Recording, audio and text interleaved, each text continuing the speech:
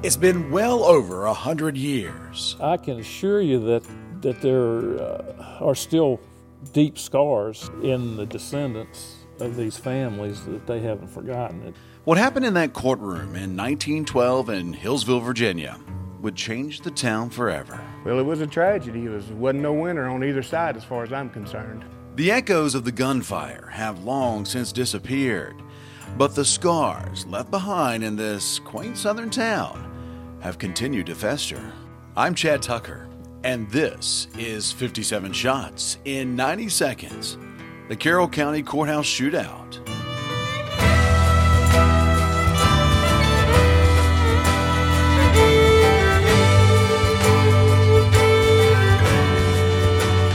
Coming up in this episode, there really was kind of a conspiracy of silence, you might call it, and people just didn't want to talk about it. Touchy subject. Touchy subject. Even today. Even today. hard feelings and opinions about the events that left 5 people dead and even more wounded would be passed down from generation to generation. My name is Ron Hall, and I'm a local historian. I'm a retired engineer, written fairly extensively on the tragedy, and also did a lot of lecturing on it some years ago. I was a semi-war orphan. I was raised by my grandmother, and they were born, my grandparents were born in the 1880s, and one of them, my grandfather, he was here just shortly after the shootout. He was working in a field about a quarter mile away. And so all these old folks that used to come down and visit my grandparents, they talked about it. A lot of them were here that day, and so I heard stories firsthand. And that was my original interest. But of course, being young, you know, I didn't record any of it, but I've got a pretty good memory. And so that's how I was able to recall and write some of the things that I did write. I was living in Minnesota, and I ran across the court testimony of Floyd Allen when he was tried in Wytheville, and I got interested again. And so I got the idea to write a book about it. And I wrote the book. I spent probably 4 years researching, went to Richmond and spent a lot of time on the telephone. I talked, at that time, several children and a lot of grandchildren of the participants were still alive. And so I talked to them, and of course I had to promise them all that I wasn't doing that to make any money, and I've never made a nickel. I donated all the books I've written to the Historical Society. And so the book came out in 1998, and I donated it to the Historical Society. I think it's in its 6th printing now. And shows the interest is still there. Yeah, and it's always amazed me, the interest. And I used to go around the surrounding counties doing lectures about this, and it was about a 45-minute lecture. And every venue that we had, we always filled it up to overflowing. In fact, one we had here, I had to do the same thing twice, and we filled the courtroom up twice in the same day.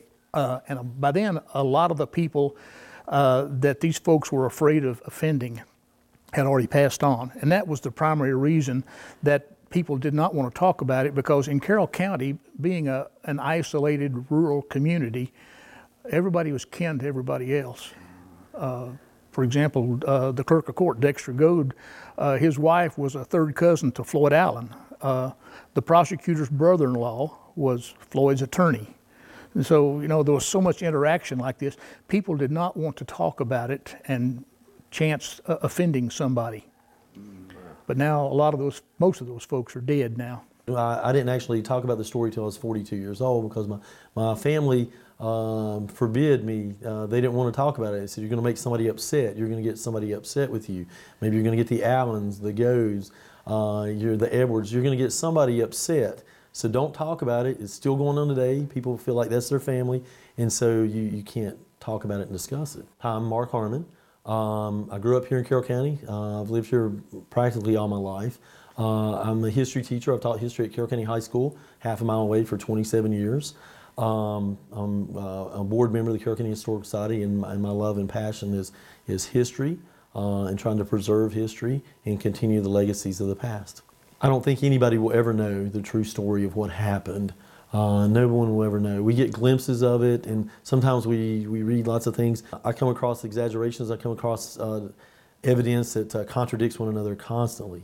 And so we'll never know the true story. The biggest story is the shootout at the courthouse in 1912. It's great history here, and we're trying to preserve as much of it as we can do and afford to do. I'm Shelby Inscore Puckett. I'm currently serving as president of the Carroll County Historical Society. At the beginning, I think all the public opinion was against the Allens.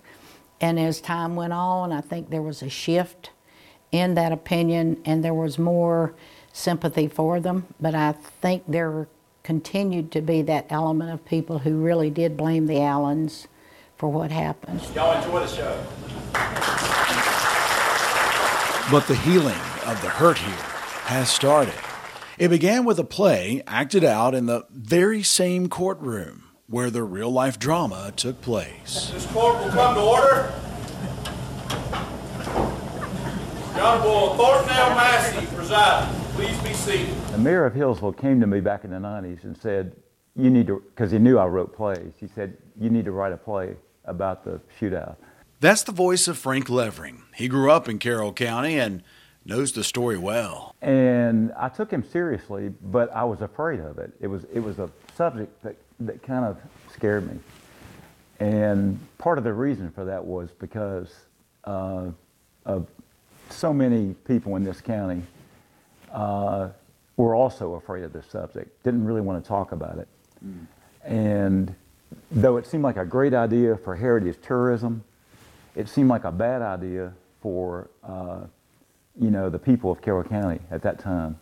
And one person who's an Allen descendant told me, "Don't do this. You really don't want to do this. Don't go digging up bones." And many years later, when it came time for the 100th anniversary of the shootout, there was kind of a commemoration right here in this courtroom, and there were ministers here and people singing hymns. And it was sort of an event meant for reconciliation about the shootout. And I came, and I was really inspired by that. And I thought, if people are really becoming reconciled to what happened, all these people who've been kind of against each other, maybe we can do a play. And that's how the whole thing started. It was the 100th anniversary commemoration. My name's Tom Jackson. I'm a local attorney. I grew up nearby here, next door in Wythe County. I've lived here a good part of my life, married a Carroll County girl, and have played Floyd Allen in all 5 of the courthouse tragedy plays. When he was first asked to be in the play, he was hesitant, to say the least, because he knew how taboo the subject was. We were scared to death the first year we did the play, and the reason we were afraid was because there has been an iron curtain in this county through which one cannot pass to discuss the Allens and the courthouse tragedy. And I did not grow up in this county, but when I moved back here in 1982, I heard and knew a lot of people who confirmed that the school superintendent forbade the school teachers from talking about the courthouse tragedy in school. One of the descendants of Jack Allen was a teacher out at Fancy Gap, and one of the folks that I was in the play with the first year said when he was in the 6th grade and one day had the audacity to ask her about the Allens, she was up the front of the classroom and she dropped all of her books in a loud bang on her desk and said, "We will never discuss that in this classroom, and don't you ever bring it back up again." PBS tried to come in here in the 80s to do a documentary on it. People refused to talk. They would not be interviewed. They were scared to death to even get into it. So to say that we were breaking ground in doing this play would be an understatement. We actually had deputies sitting in this courtroom during the plays to make sure that we didn't have problems. That's how worried we were. And I think part of it is the fact that we're doing a play right here in the same spot where the shootout took place. Yeah.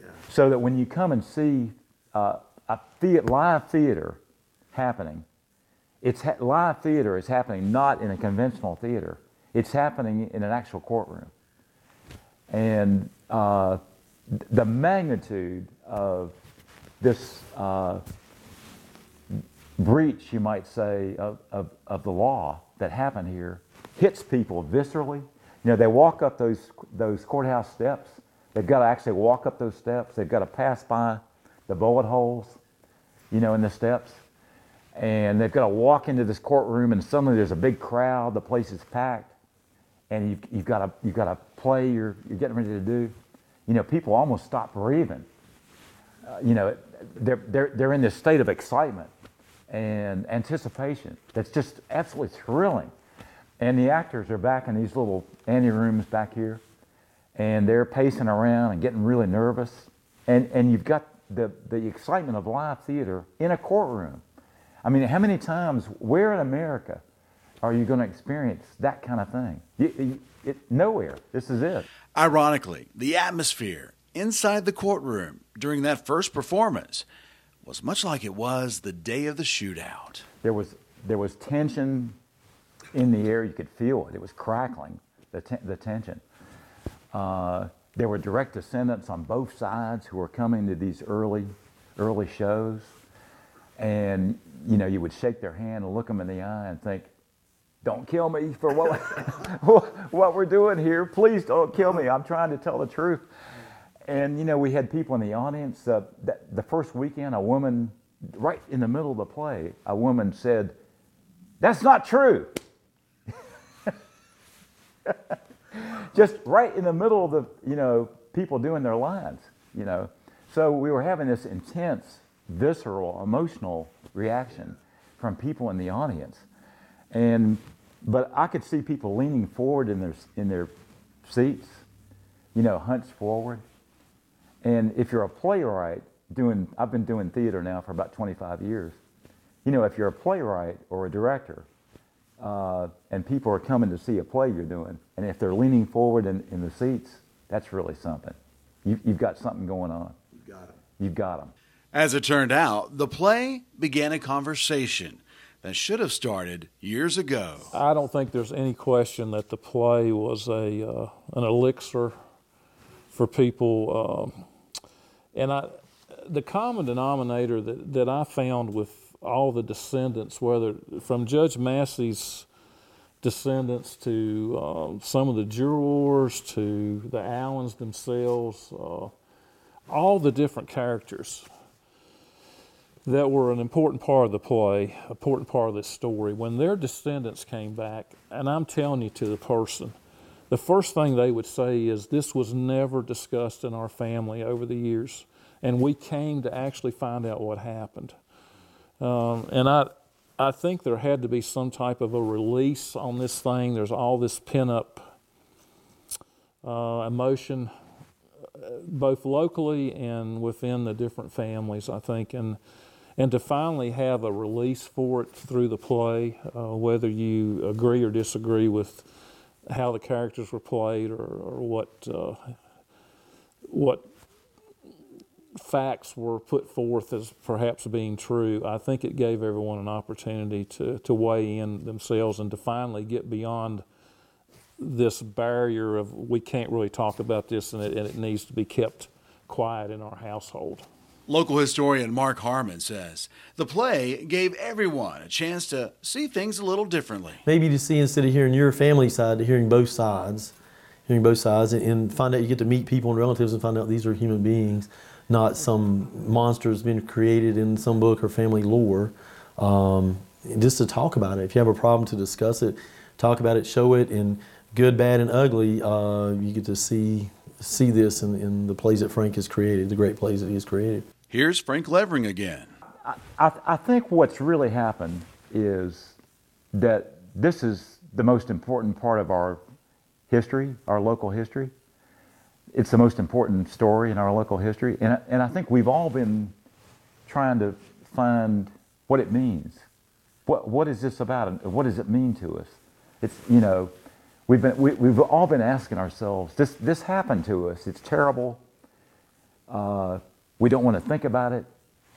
Now we do a play about it that we keep doing, and thousands of people come to the play, and suddenly we're saying, you know, what happened here, and what does it mean to us? You know, it's a fundamental thing. I had absolutely no idea what was coming with the play, and Frank asked me if I wanted to be in a play, and what I ended up getting into was so much bigger than anything I could have ever imagined. You know, the other thing about this, it is so absolutely fascinating from a historical perspective, and there are so many pieces to it. For any of us that have any intellectual curiosity, it is an endless pursuit to try to tease these things out and figure out what we really think happened. It's one of the most powerful stories you'll ever experience. The true story of what led to the tragedy at the Carroll County Courthouse may never be known, but at least now there are some people who aren't afraid to go looking for it. You know, when we're in a situation where people are getting killed, or our lives are at stake, and our reputations, where is the truth? You know, and I think people are coming into this courtroom to find out what the truth is, and about this particular story that's so important to them. And I'm not sure we can tell them what the truth is, but we can make them think about it. We can make them ask what the truth is.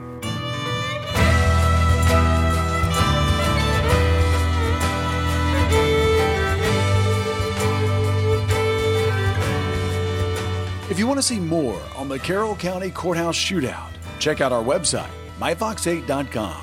There you'll find interviews and images of the people involved. If you like this podcast, give it a 5-star rating. It'll help get the word out. 57 shots in 90 seconds. The Carroll County Courthouse Shootout. Co-written and narrated by yours truly, Chad Tucker. Co-written and edited by David Weatherly. Our executive producer is Kevin Daniels.